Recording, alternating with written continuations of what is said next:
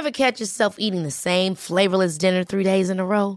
Dreaming of something better? Well, HelloFresh is your guilt-free dream come true, baby. It's me, Keke Palmer. Let's wake up those taste buds with hot, juicy pecan-crusted chicken or garlic butter shrimp scampi. Hello Fresh. Stop dreaming of all the delicious possibilities and dig in at HelloFresh.com. Let's get this dinner party started. Hey there, it's Michelle Norris. I'm host of a podcast called Your Mama's Kitchen. When I travel, I'm usually looking for a way to find a taste of home when I'm not at home. And one of the things I love to do when I am at home is entertain. And Airbnb allows me to do that. When I was in California recently, I rented a house that had a great kitchen. And when we were sitting around the table, we were all thinking, we're in someone else's house. Someone could be in all of our homes as well. If you have a home, but you're not always at home, you have an Airbnb. Your home might be worth more than you think. Find out how much at airbnb.com/host. You don't know who Danny Limelight is? I know. You know. They don't know yet. Yeah. Danny Limelight, Puerto Rican poppy from New York City. Listen, I'm explosive, I'm fast, I'm radioactive, and the best thing about it is I look good while doing it all. NJP Strong, tune in. Check! Bandana on the scalp and it's top tight. One star on my flag and it's shine bright. Laser vision, ain't no need for the hindsight. I'ma get it, watch me bask in the limelight. Yo. Danny Limelight, how are you doing? Doing good, mi gente. How you doing? I'm doing all good here, thank you. Are we friends enough so I can call you King of the Time Borgs or not? Yeah, you could. We can definitely go by King of the Time Boys, or you could call me Joe Riv, whichever one you prefer. Oh, we're going to talk about Joe Rev. We're going to talk about Joe Rev. But to go back to the King of the Time Borgs thing, I'm really up for seeing this movie that you've done with John Morrison, aka yes. John Hennigan. It looks like, from what I've seen, what I've gleamed of it, it was fun to work on. It was so much fun, man. We was in Florida. We stood, at this beautiful hotel. It was, I can't remember the name off the top of my head, but it was all pink. It was a super well-known hotel. The beach was right out back. We had a lot of fun shooting the film, a lot of fun with the fight choreo, dressing up as the Time Borgs, working with, Nick Nemeth as well. Dolph Ziggler was in the film. And John is awesome. John is one of those guys that what you see is what you get. He looks like a dope person on TV, and he's a doper person in real life. So it was so much fun working with him. For those uninitiated, what is a Time Borg? A Time Borg. Yes. So basically, Time Borgs are these Borgs essentially that are traveling back and to and from the time. They're time travelers to stop John's character from saving the world, essentially. And we do some things in the film. I don't really want to spoil too much. That sets John on his quest. And, we're the bad guys. We're those, I don't want to say stormtrooper-like, but kind of on that, that same wavelength. We're just obstacles for John. The real threat is obviously Nick Nemeth and some other things that pop up. We don't want to say too much. They say don't want to give the film away. Don't want to give the film away. But basically think wrestling meets a bit of Star Wars meets a bit of Doctor Who, and we're kind of there. Maybe, it's kind of like that Doctor Who. We're going to get the Doctor Who love in there. This is we're in Britain after all. It was so much fun. It's doing really well in film festivals too, man. I'm so proud of John. That's got to be a great signifier, isn't it? If something's doing well, if the peers are loving it, that's got to put you at your ease a little bit, doesn't it? Yes, 100%. Amazing. Hey, look, we'll touch more movies in a bit. I want to talk about John Rev, talk about your other stuff, because a well-traveled movie man you are, sir. But we want to send you onto a metaphorical desert island, which I think after the last 18 months, I'm sure we all would like to do, because we haven't been on our own enough. But we're sending you there with 3 wrestling matches to watch whilst you are there. What would you like your first match to be, Danny? Eddie versus Ray, Halloween Havoc 97. Straight in there with this one. So this is an absolute classic. Why this one, though, for you? Because not only is it Eddie Guerrero, it's Rey Mysterio. You love both of them. I feel like this match was, I don't want to say Ray's coming out party, but I think this match kind of really showed everybody just how good Rey Mysterio is. It showed everyone how much of a heel Eddie Guerrero can be. I think that the match was just so perfectly put together. The psychology, the the moves, everything, just the timing, the story they were telling.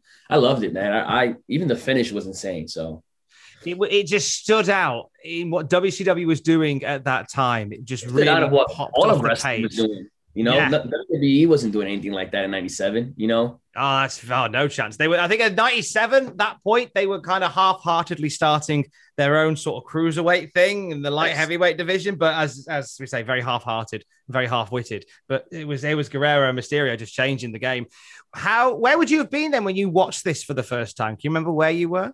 yeah, I didn't watch it for the first time until 2014 when I started training to be a wrestler. Because when I was a kid, all I knew was WWF, WWE. So when I started training to be a wrestler, I had to go back and start learning things.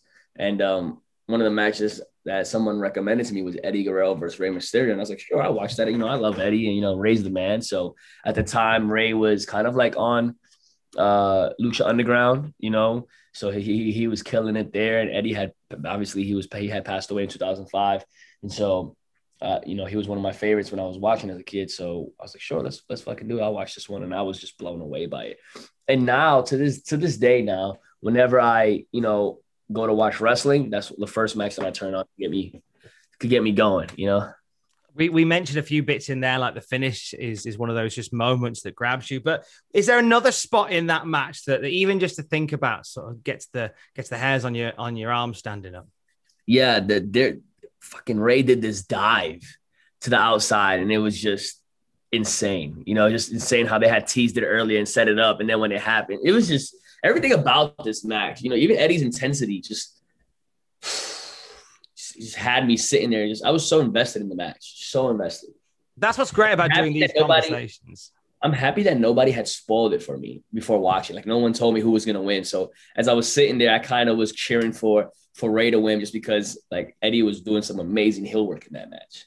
And yeah, it was awesome. It was a good surprise for me.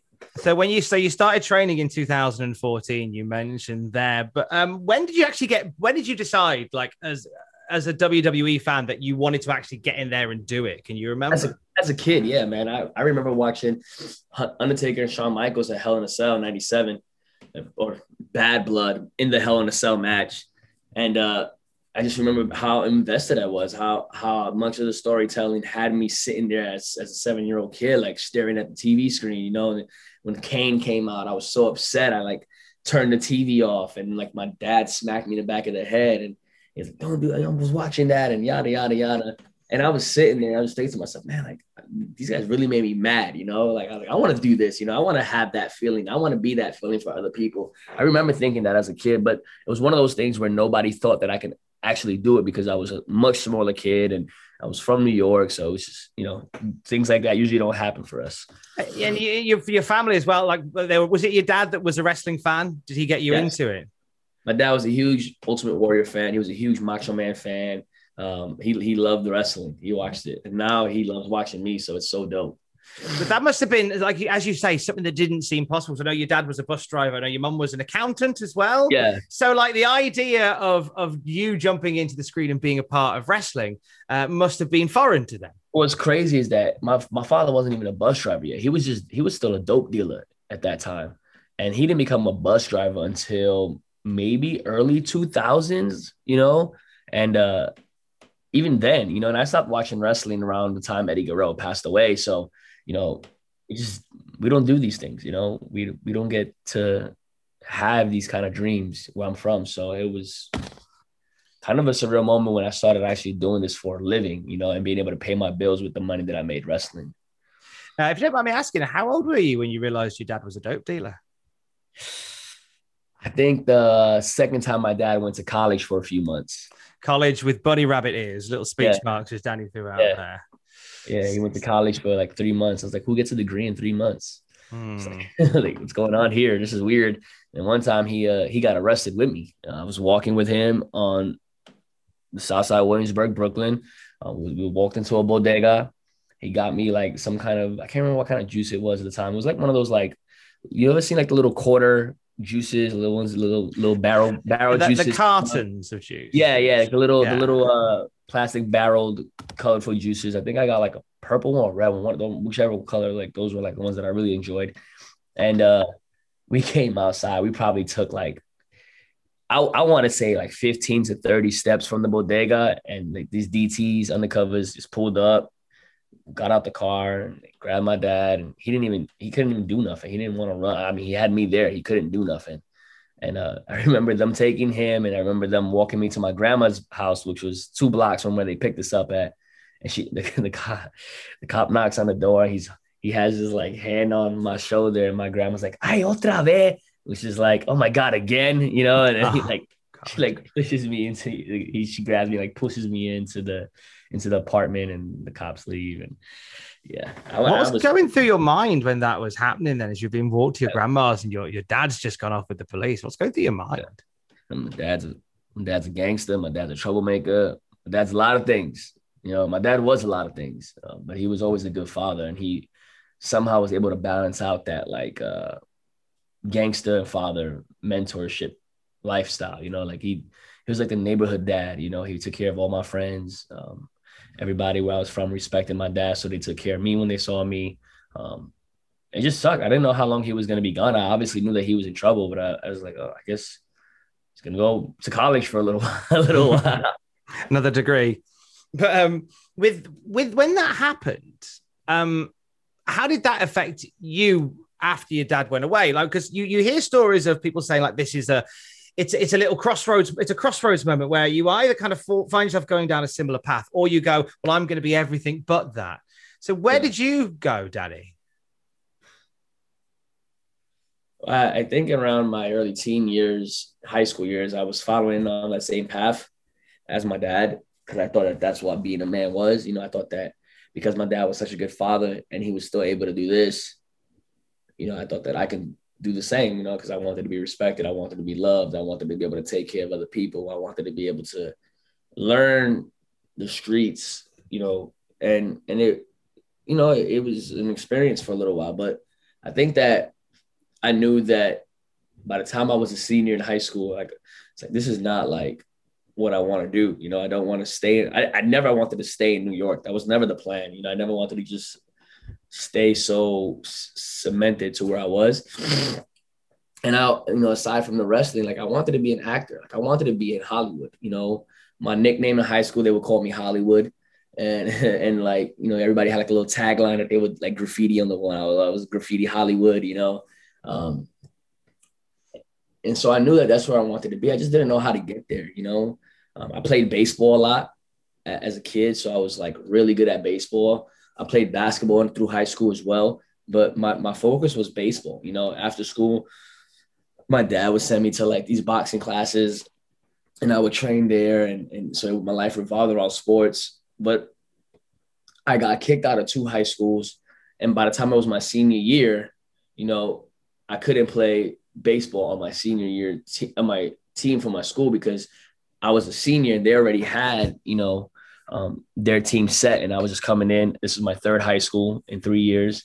And it's like, okay, what are we going to do with this kid? It's like, we can't bench our shortstop who's been playing with us for 3 years now for this kid that's coming in who's probably going to get in trouble again anyways, based off his record, you know? And so I didn't have nothing to do after school. I never wanted to work a regular job. Like I no offense to anybody who does, but for me, like sitting behind a desk, I just can't get behind that. Like there's something about somebody sitting there, standing over there, asking me where the files are, or if the emails were sent, or whatever type of shit people do like that. Like for me, I just can't. You know, I'm a storyteller. You know, I'm creative. I'm innovative. I have an imagination that's been wild since I was a kid, and I know that whether I'm telling stories in the ring or I'm telling the story on a computer to then shoot it into a film, like that's what I do. Like that's me. You know, I want to be able to be in, you know, I don't want to, like, this is going to sound cheesy, but I want to be in the limelight. Like that's what I've always wanted since I was a kid. You know, I wanted to be Hollywood. I live in Hollywood now. You know, this is what I do. You know, I got films in Hollywood. I've worked in Hollywood. My first time wrestling on TV was for Championship Wrestling from Hollywood. You know, like, I'm Danny Limelight. I've always been that dude since I was a kid. I never changed. I stay authentic to who I was. And now that I get to sit here and do what I love for a living, it never feels like a job. And at the same time, like I'm setting the bar for my daughter, and she's able to see, you know, that if she follows her dreams and she goes after what she wants, nobody could tell her nothing. My teachers told me I could never make a living wrestling. I make more than I think a lot of my teachers put together in a year now, you know what I'm saying, from wrestling. And I think that like, fuck, man, that feels good, don't it? Do you know what? And the one thing that's been amazing about yourself, sir, if I may blow smoke up your backside for a moment, what's been amazing about you is that it's a real defining 12 months, I think, for everybody, like the last 12 months during 2020. And to be able to carve yourself a place in not just one, but many major promotions during a global pandemic, that takes a real bit of energy. That takes a special kind of force, and that takes a special kind of gumption. And you've done that. You've done it. And it's like if genuinely for any businesses, anybody that starts out in the past 18 months, the mindset really is if you can get through this, geez, you get through anything. Everything else is going to be a breeze. You know, so it's been amazing to see you rise in 2020 in a year that's so much bad has gone on. You've been a bright star in all of that, man. Thank you, man. And honestly, you know, when it was my first year out of the Marine Corps, so I did 10 years in the Marine Corps, and I exited in October of 2019. So if we go from 2020, if we just go 2020 to even now, you know, let's go June 2020 to June 2021. You know, my first full year outside the military, you know, and when you make more money in something that you love to do in 1 year, you know, in your first real year of doing it full time than you did in 10 years in the military, like, fuck, man. And that's that hustle that I got from my father. That's that ambition that I got from my father. That's the hustle that I got from the streets. Like, I love the hustle. I love feeling that pressure of, you know, we're in a pandemic. If I don't get my ass in the ring somewhere, like, I'm not paying my bills. You know, my daughter's not eating. I love the process, and I feel like, yes, I took a year that may go down in history as one of the worst years ever, and I made it the best year of my life. And I had so much fun in the process, and I think that makes it even better. And I was sitting last night at Taco Tuesday. I had a couple shots of Hennessy. I'm chilling with one of my boys, and we sitting there just talking about things. And I'm just like, man, like I'm on my way. You know, like this is where I'm going, you know? And he's like, man, but it ain't never going to be no better feeling than this. And I was like, what you mean? He was like, because right now you on the verge. He's like, that's the best feeling. When you busted your ass and you're just about to get there, and you know it, like that feeling feels great. Once you get there, you know, it's a different kind of feeling. He's like, but this feeling right here, I was like, you right, dog. Like, this shit feels good. So good. So let's take me back to there's a couple of things I wanted to touch on. First of all, let's go back to Hollywood, i.e. when you were a kid. So Hollywood is walking through school, and you wanted to be an actor. You wanted to get into the movie world. Who were some of your icons, your heroes that you looked up to when you were that age? Yeah, man, Denzel Washington to this day, still my favorite actor. To me, he's the best. Training Day is my favorite movie with him and Ethan Hawke. I love Keanu Reeves. We have the same birthday, you know, so I always like to joke and say I'm the one, you know, I'm the one like but Keanu Reeves was a huge inspiration. Keanu Reeves is actually a huge inspiration for Joe Riv as well. His John Wick films very much inspired Joe Riv. Jason Statham was another one. I loved his action films.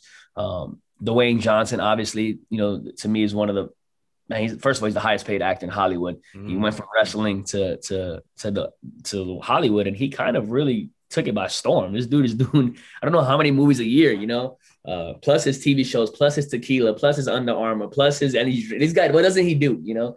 So those, I would say those were like my real heroes, you know, and obviously, you know, I'm a huge fan of the Marvel comics. So like, you know, it's a dream to work for Marvel, you know, but seeing guys like Robert Downey Jr., Chris Evans, Tom Holland, those guys really, you know, Scarlett Johansson, that's where I want to be. You know, I want to be that person one day, you know. What, have you watched Loki yet, out of interest? I have. What do we make of Loki? I think it was the best TV show on yes so far. I really liked WandaVision, but I feel like Loki just set so much up that I was more invested in the show because of what it was doing, you know. And fuck, that last episode was so dope. We don't want to say too much, but but obviously because some people may not have seen it and still statute of limitation. But what I will say, Danny, is that I'd watched the last episode with my good lady, and then we're on the train heading somewhere. And literally, as I'm sat on the train, I realized, hang on, they've opened up the multiverses. All the old Spider-Man actors are in the next. Oh, no. Now it makes sense.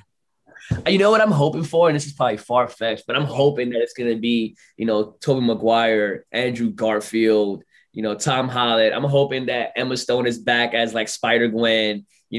I'm hoping that they even do like a little like Spider-Ham Spider-Pig. Yes, Spider-Ham. like Spider-Pig. Yeah, they could do Spider-Pig since it's Disney and they own exactly. Like some like little version of that pig, but cartoon style. And they're like, I think it would just be so different and so sick because everybody loved him in the cartoon version. So why not? I'm hoping that this film's gonna really show us some cool Spider-Mans and stuff like that. But on the flip side of things, it's opened up the doors for the X-Men. It's opened up the doors. I was about to say to you, do you reckon X-Men in the next few months or what? It opened up the doors for the Fantastic Four. It opened up, the doors for a lot of things, so I'm excited to see what Kang does. I think he's going to be a badass. The actor killed it on scene, so I just can't wait. There's lots to love. And you said you spent 10 years in the Marines there as well. What took you to the Marines? Well, it was a random story. I didn't really have a career path, after school. I couldn't play baseball. I didn't get a scholarship. I couldn't afford college. Didn't want to take out loans, so I kind of went to this recruiting office with this kid from my school, and the recruiter did their magic, and that day I was 17 years old and I had to go home, tell my parents, and they came home and literally signed me up right there because I was 17. Do you think they would have been more enamored with you joining the Marines than getting into wrestling? Yes. Yeah. I mean, I still think that my dad would have believed him if I told him I wanted to be a wrestler. I just feel like there was no way I would have been able to do it in New York. I just don't think – I feel like the SoCal wrestling scene is so hot, and I feel like I had to learn a lot about life before I was ready for that. And when I was 17, man, I was fucking 5'2", 115 pounds. Now I'm 5'8", 175, I had to grow, I had to get the discipline. I was very immature as a kid. I would not have been able to do anything in this business. I think I would have burned way too many bridges, probably been canceled out, I was very immature and reckless, and I was a hothead.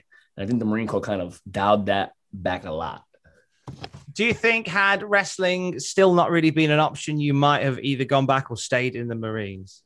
Say again? Do you think had wrestling not presented itself to you, do you think you might have furthered a career in the Marines? Well, I was wrestling and I was in the Marine at the same time. Like I was a sergeant. I was a sergeant in the Marine Corps while I was wrestling.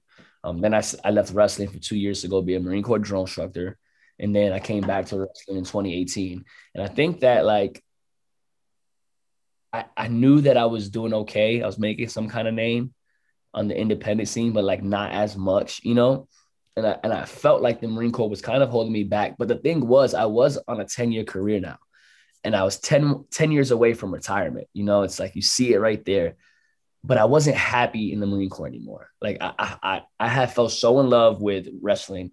I had just started my acting career. I got my first audition with Marvel to go do their stunt show, Marvel stunt show. And I saw that Hollywood was literally a 2-hour drive from where I was living in Oceanside, California. I had just bought a house down there. And I was like, man, what if this is my time? I'm still young.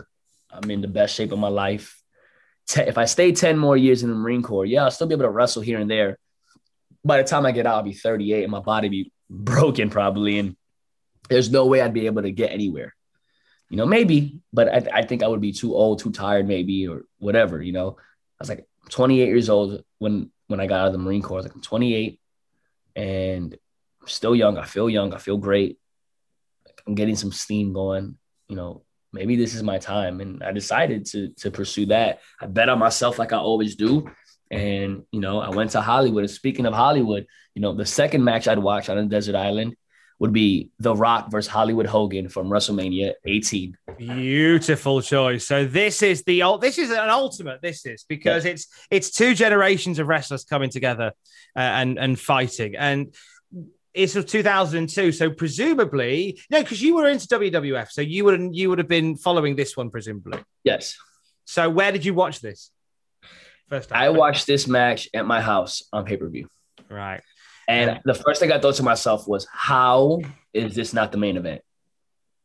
I was like, how is anybody? You're thinking like that as a fan already? Yeah. Then? Like, you're just I was like, how is anybody going to follow this? Like, I just remember not wanting to watch anymore after the match. You know, I don't even think I remember that there was a main event. You know, I just remember watching Hollywood, Hogan, and The Rock and thinking to myself, okay, like the match was so dope. I was so invested. The crowd was so electric that when it was over and we had more matches, I was like, wait, what?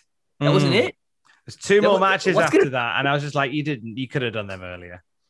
Yeah. The whole argument that the title match was on last.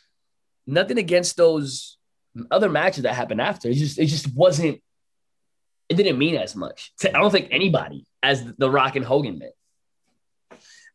It's funny how with the first two matches you picked, the cross section is amazing. You've got high-paced, high-octane wrestling action between Ray and Eddie. And this one, you've got Hogan and Rock literally staring at each other and getting ground-shaking pops. It's just... Yeah, because what I'm doing right now, I'm building my card, you know? So I'm thinking The Rock and Hogan's my main event. Nice. Ray and Eddie are going to open the show. And then for my third match, that's going to be in the middle of the match, I'm going to go with the first unsanctioned actual TLC match with the Hardy Boys, Christian and Edge, and the Dudley Boys. That will be the second match, which not the official TLC, the one that they kind of made into the TLC. With that one.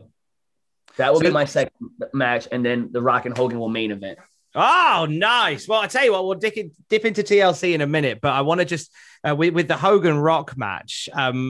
Is there a moment from that you love? I like to try and find out a particular moment, there's everything about this is amazing. But if there's a little moment, a little flicker, a little look, you know, from that very start, when they shoved the Rock and the Rock, boom, gets up, and it's like, I'm like, oh shit, we're gonna do this, you know. And then you hear the crowd, and it was almost like they switched heel and face in the middle of the match, kind of deal. Like it felt, you know. And then when the Rock, boom, 1, 2, and I was like, Hogan's passing the torch. It's going to the Rock. There's no way the Rock's, you know. I knew, you know, it was the Rock, and man, the react. Just the whole match was so electric. The crowd was so loud. It was a very big. I remember like how loud it was for the match, and then the difference in the audio and the volume from the crowd. The match afterwards, you know.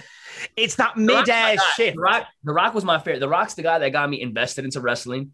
I was a huge fan of his, you know, his promo work. I didn't really know what was considered good wrestling and who was a good worker or any of that stuff didn't matter to me as a kid. I just remembered I wanted to watch his match because of all the shit that he had just talked on this other guy. I'm like, God, like, what is this other guy gonna do? He just called him a jabroni and told him that he would shove his boot sideways, shined up his, you know, it's just, to me, it was like, I was such a Rock mark. I'm still the Rock. The Rock's the bar for when I look at someone in what I do, you know, whether it's wrestling or the acting, the Rock's the bar. I think a lot of people, there's many that think like that as well. And you, sir, absolutely nail it, because he's somebody who does walk that line between wrestling and acting and has just taken both to the other level. And every time he comes back and shows his face at the wrestling, there is a galaxy sometimes between the people he's on screen with and himself, and that isn't to the detriment of the people he's in there with. No. There's some amazing talent at the moment, but it's just he's not a planet in the solar system. He's his own constellation. Like he's Black Adam. He's Black Adam. He's completely Black Adam, and he's just on another level, man. It is. Listen. I would bet that The Rock will be president. Oh, yeah. And you know what? I'm down for it. I'm absolutely down. If anybody can sort your country out, it's got to be him, innit? It's got to be him. It has to be him. If not, I'm going to nominate him as the president of my island. Yeah. Hey, we've never done that before, but we now have a president of the island. Dwayne The Rock Johnson. I don't know what 3 matches he'd have. He hasn't responded to my DMs yet, but that's fine. He's busy. But he does let me know. Mate, when he does, you'll be the first person to know. I promise you. You're the first person I tell. My dream match is me versus The Rock at Madison Square Garden. Book it. How does it go? Give me some spots from Rock versus Danny Limelight. Rock goes for the rock bottom. When we go up, I arm drag him out of it, duck one, hit him with a German fire up. You know, he fucking gets up, he does his thing, tells me to bring it. You know, just fucking hits me with the rock bottom. I hit him with my DDT. He kicks out. He goes for the people's elbow. I nip up, catch him. I hit him with the rock bottom. I don't fucking know.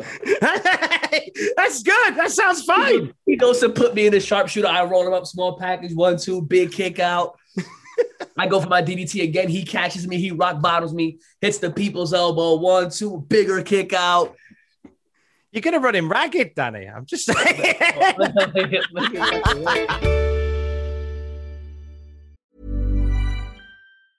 Ever catch yourself eating the same flavorless dinner 3 days in a row? Dreaming of something better? Well, HelloFresh is your guilt-free dream come true, baby. It's me, Keke Palmer.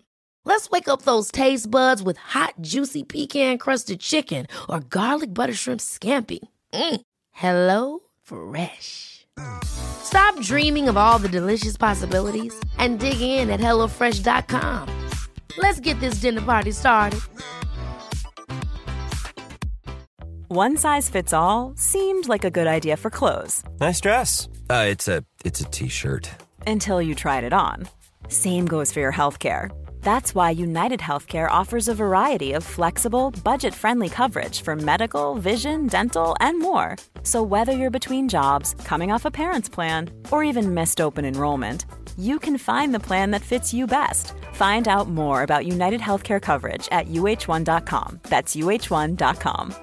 Quality sleep is essential. That's why the Sleep Number Smart Bed is designed for your ever-evolving sleep needs. Need a bed that's firmer or softer on either side? Helps you sleep at a comfortable temperature? Sleep Number Smart Beds let you individualize your comfort, so you sleep better together. J.D. Power ranks Sleep Number number 1 in customer satisfaction with mattresses purchased in-store. And now, save 50% on the Sleep Number Limited Edition Smart Bed for a limited time. For J.D. Power 2023 award information, visit jdpower.com/awards. Only at a Sleep Number store or sleepnumber.com.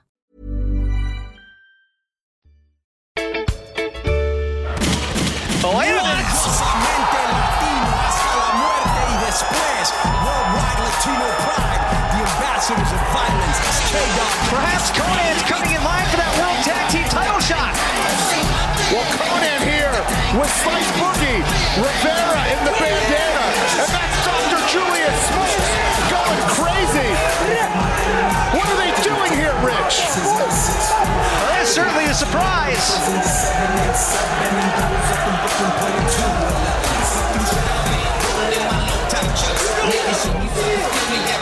This place buzzing with excitement, and what an unpredictable way to start things off here. Like the label out of Houston, sneaky like the clucker in the shop, straight boosting. To all my gente down in Juarez, cálmate un momento, paisa, no dispares. Down from Kelly to the MIA, that's the homie Crazy King, no man, that boy don't play, it's MIA. What's up, Philadelphia?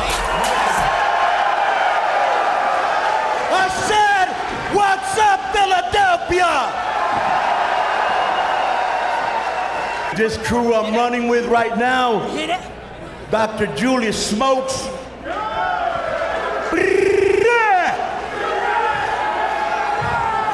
Some people don't believe shit until they step in it. Well, tonight, LAX is flushing the toilet on you monkey asses. My boy Rivera. Mi gente! You already know who it is. It's the radioactive Poppy. But you could call me Rivera today. And Slice Boogie. Yo, what's good, y'all? Make some noise. Philly, what up? New York, New Jersey, Connecticut, Philly. If you're from the east side, make some noise. What's up?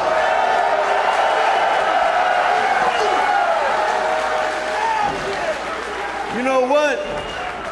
Now that I finished introducing my crew and we're here in sold out Philadelphia, and since you run Azteca Underground and you got all the power and you have the tag team champs, Los Parks, why don't we do my crew against Los Parks tonight? As a matter of fact, right now. Let's talk about the hustle. This last 12 months, 2020, a standout year for you, AEW, and everywhere else in between as well. We met a lot of people met you doing AEW Dynamite, but I know you've done loads of other stuff before that. You were there as part of SoCal. You were there as part of a litany of other promotions. But when did you get the call for AEW? When did that all start? It was in October, right around the time where I was kicking ass on New Japan Strong. I had just turned on Rocky Romero, joined Team Filthy. I made it to the finals in the Lions Break Crown tournament. So I was a mainstay on New Japan Strong weekly. I still am as part of Team Filthy. And it was right as my momentum from there was building that I went over to AEW. Unfortunately, coming from the New Japan, there was like, just these expectations, I think, of my style. I think I lived up to those, and I think that's why people started seeing me a lot more on AEW. And then I made my Dynamite debut, teamed with Varsity Blondes against Kenny Omega and the Good Brothers. Insane moment for me, and that's when I got the Tier 0 contract after that. It just kind of went. You went from doing stuff with New Japan Strong, and that is a show that is coming along really well. And the fact that we're now at a point where we're on the precipice of having ticketed fans there again, that's going to make a real difference. August 14th is the day. Are you excited? Are you good now? Are you part of that show yet? Do we know? No. I don't want to give anything. Wow, you sneaky devil. I haven't got a call yet. Oh, well, that's infuriating if that's not the case. You've been in there in terms of like for the AEW side, just to finally touch on that, the guys like Kenny Omega, Eddie Kingston, Jon Moxley. But is there a standout opponent that you've had during your run so far? Man, well, I want to give an honorable mention to my match with Rey Fenix. That was insane. But my favorite match, not only on AEW, but in my entire career, was against Konosuke Takeshita from DDT Pro when he came out. And we had a hell of a match on AEW Dark Elevation. Did you expect that match to get the love that it got? I didn't have any expectations. I was like, this guy came in from DDT Pro. I know who he is. Probably doesn't really know much about me. I just remember we had a conversation and he told me somebody spoke very highly of me. I don't want to say who the person is, but in my opinion, that person's the best wrestler in the world. So to hear that person was speaking highly of me and Konosuke was excited to work with me, I was fired up. And at the time, they could have gave that match to anybody. If you think of all the guys that are on the roster, and it was like, no, Danny Limelight. And I remember there was a part in the match where he hits me with this pop-up powerbomb. Boom, 1, 2, I kicked out. And there wasn't no live fans. It was the wrestlers, around the ring. And they pop and they start chanting, "This is awesome." And it's not like "this is awesome," like they feel obligated to say. It was real. And I think that the chemistry we had was so good that we actually had the workers invested in the match. It's my favorite match ever. And all I can remember thinking as I was laying there when he hit me with the powerbomb was, if this place was sold out, they would be going fucking insane right now. Because the match only picked up from there, and the way that he went for the German, I rolled him up 1, 2, we rolled all the way back, and then he rolled me up into the German bridge. It just, everything was so crisp, so smooth, so fun. He's so good, and then I got to work him again the following week when I teamed with the Seidel brothers against him and Kenny Omega again. And so, yeah, that was my favorite match ever, man. And I was not expecting it to get that kind of love. I didn't have any expectations. Then after the match, all I could think to myself was, man, I can't wait for everybody to see this. And there, you were right to think that. It just lit the place up. I've got there's this transitions nicely because one of the matches that you had also there was against Santana and Ortiz. Yes. Let's talk about MLW. Let's talk about LAX. How did the MLW conversation start, first of all? Well, first of all, like 2 days after I met my contract obligations with AEW and I realized that they weren't bringing me back, I didn't really have time to sit around and think what's next. I just knew I had to figure something out because I needed to keep the momentum going. I needed to stay grinding. I love the grind. So I was like, I needed to, make something happen. And Conan called me like 2 days after everything went down. And I had a relationship with Conan because, he brought me to AAA back in the day. He brought me to the Crash in Tijuana, Mexico. So he already knew who I was. We had a good working relationship, someone that I respected. Santana and Ortiz, there's about a handful of people that I actually talk to and that I actually kick it with outside of work when it comes to wrestlers. I don't really hang out with a lot of them. But those two guys are my boys. I got a lot of love for both of them. I would always joke around. We'd always talk shit and make jokes and be like, man, like imagine if, AEW put me and Santana Ortiz together. What if they would have just did Eddie Kingston, Santana Ortiz, and me? Eddie's the main eventer, and Santana Ortiz is the tag team, and I'm doing the workhorse matches. I would always joke like that, and we'd always talk about it. And those were my boys. So like it wasn't like we didn't have the same vibe. You feel me? So when Conan called me and was like, yo, this is my idea. I want to bring you and Slice Boogie in. And Slice Boogie's my partner at the United Wrestling Network. We're tag champs right now. And he was, I want to bring you and Boogie in for the new LAX. I didn't even think twice. I was like, let's do it. This sounds dope as fuck. Let's do it. Is there any pressure in that, in coming in and taking on the mantle of a faction which has seen so many greats coming through it? Homicide, Hernandez, and such, and yourselves now. The first pressure was when we're standing behind the curtain and we know the music spots are hit.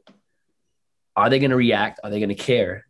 And if they care, are they going to be disappointed that it's not Santana and Ortiz or that it's not Homicide and Hernandez? Because if you think of Homicide Hernandez, they were OGs of the LAX, and then you got Santana and Ortiz, and they did amazing things as LAX. Now they're proud and powerful and they're doing great things as well.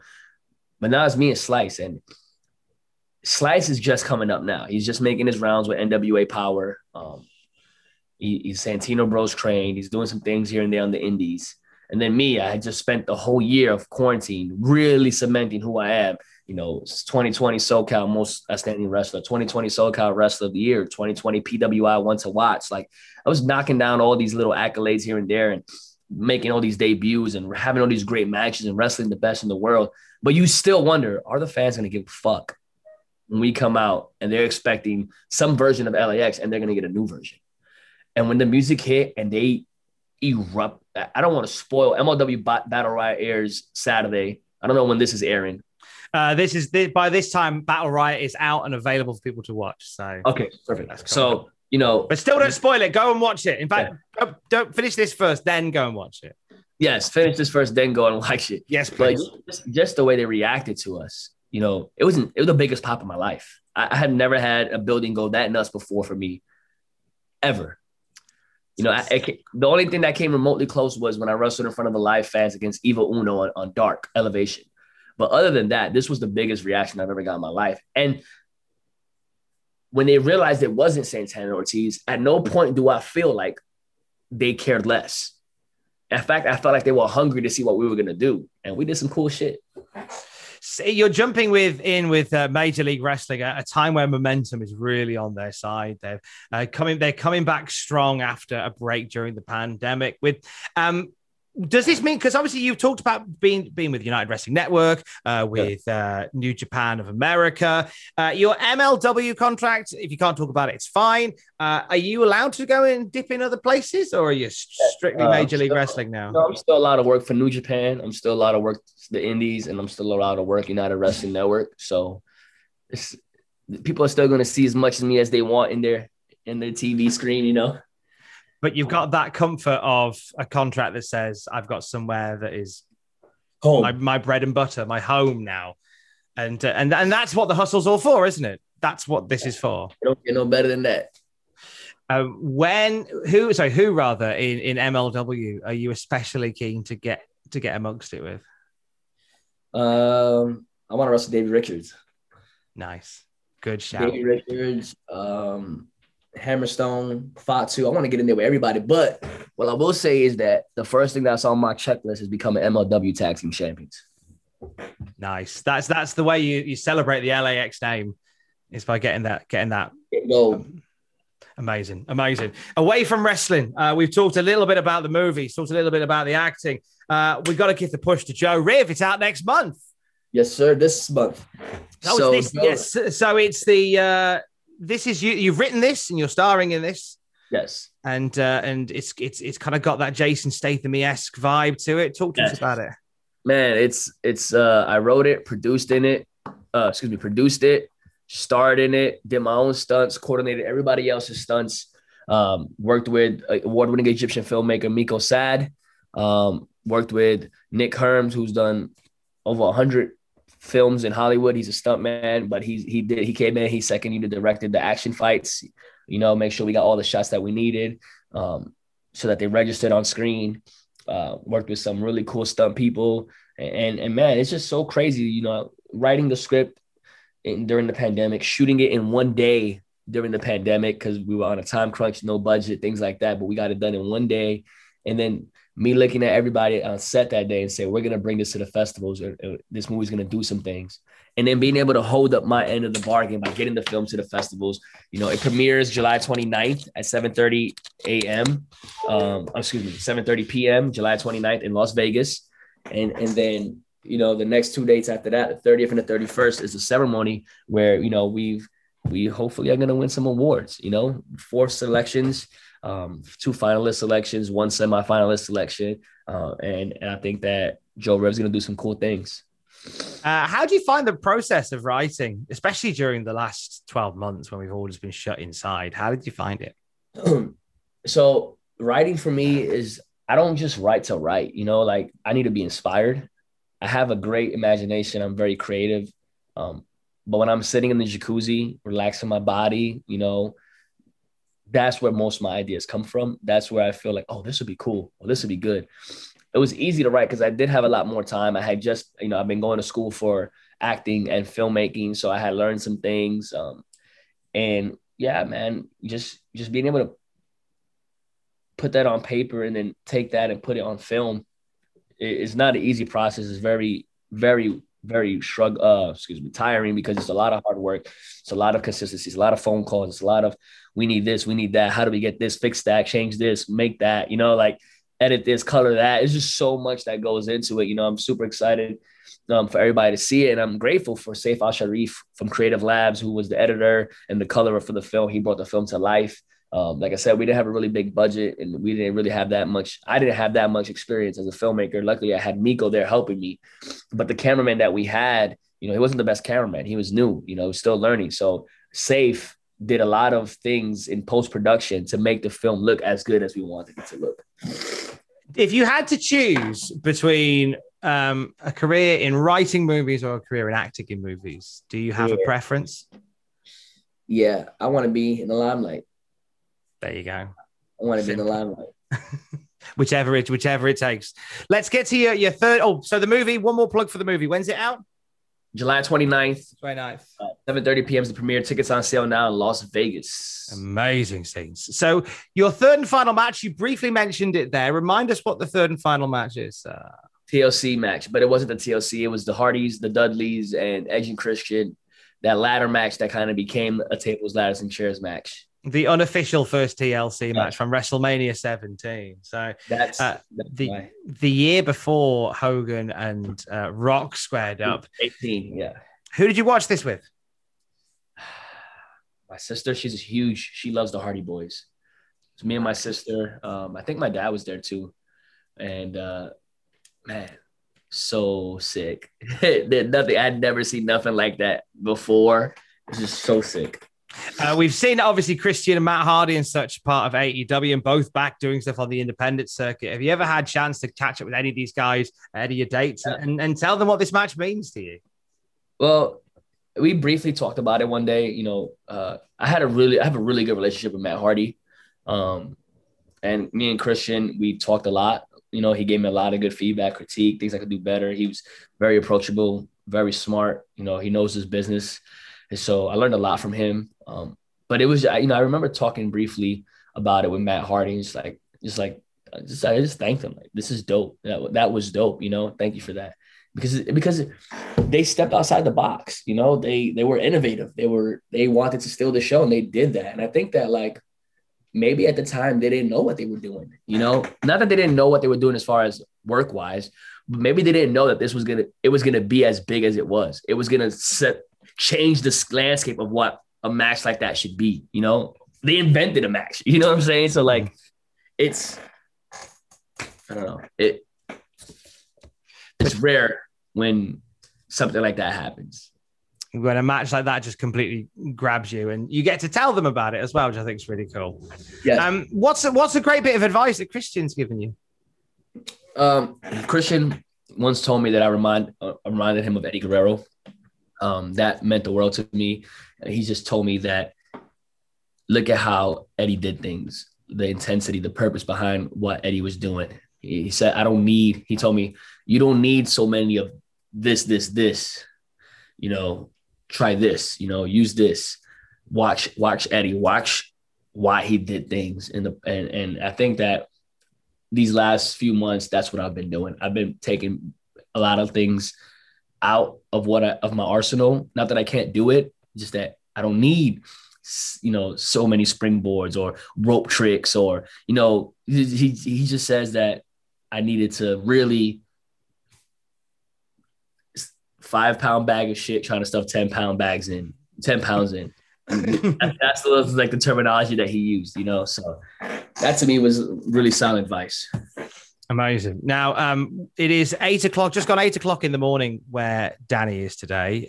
He's a massively busy day ahead of him, and he's very kindly taken time this early in the morning to chat to us, so we won't keep you any longer. But Danny, thank you very much for sharing your 3 favorites. Where can people find you online? Do all your plugging, Danny. Oh, man. Well, I just want to say, you know, Tom, thank you so much for having me on the show. This was a lot of fun to talk to you. For everybody listening, thank you for listening. You can find me on Twitter and Instagram at Danny Limelight, ProWrestlingTees.com/Danny Limelight. Watch New Japan Strong every week. Watch MLW every week. Watch Championship Wrestling from Hollywood every week. And you never know when you're going to see me. Stay tuned for Joe Riv coming soon, and a lot of other projects that I'm working on. Just go check out my IMDb page, Daniel L. Rivera. I have a lot of projects coming up, and I can't wait for y'all to see all of them. One final question before we let you go. Say, for example, Danny Limelight is taken back in time, maybe by a time bomb, back to school by the time, yes, maybe by the time. The multiverse of me, the multiverse version of me, the time board. That's it. The variant, Danny Limelight takes Danny back in time. There's Hollywood, walking the school locker room. You can say one thing to him, a little bit of advice for his time ahead. What would you like to say to a younger version of yourself? Control your narrative. Nice. He's wore a t-shirt with the answer on. Yes. That is long-term wrestling storytelling. Shout out to EC3. Shout out to EC3. This long-term storyteller right here.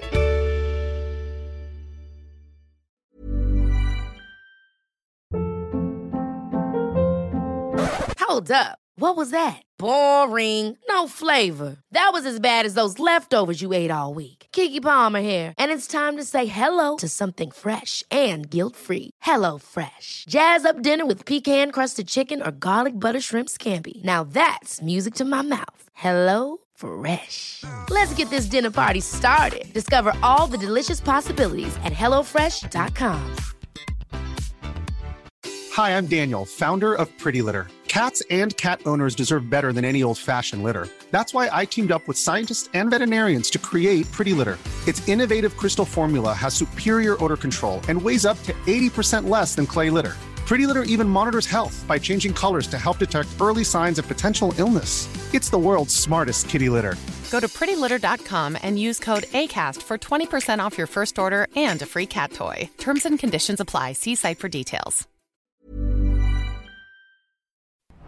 For all the wrestling headlines in just 10 minutes, search Cultaholic Wrestling News on Apple, Spotify, or wherever you get your podcasts from.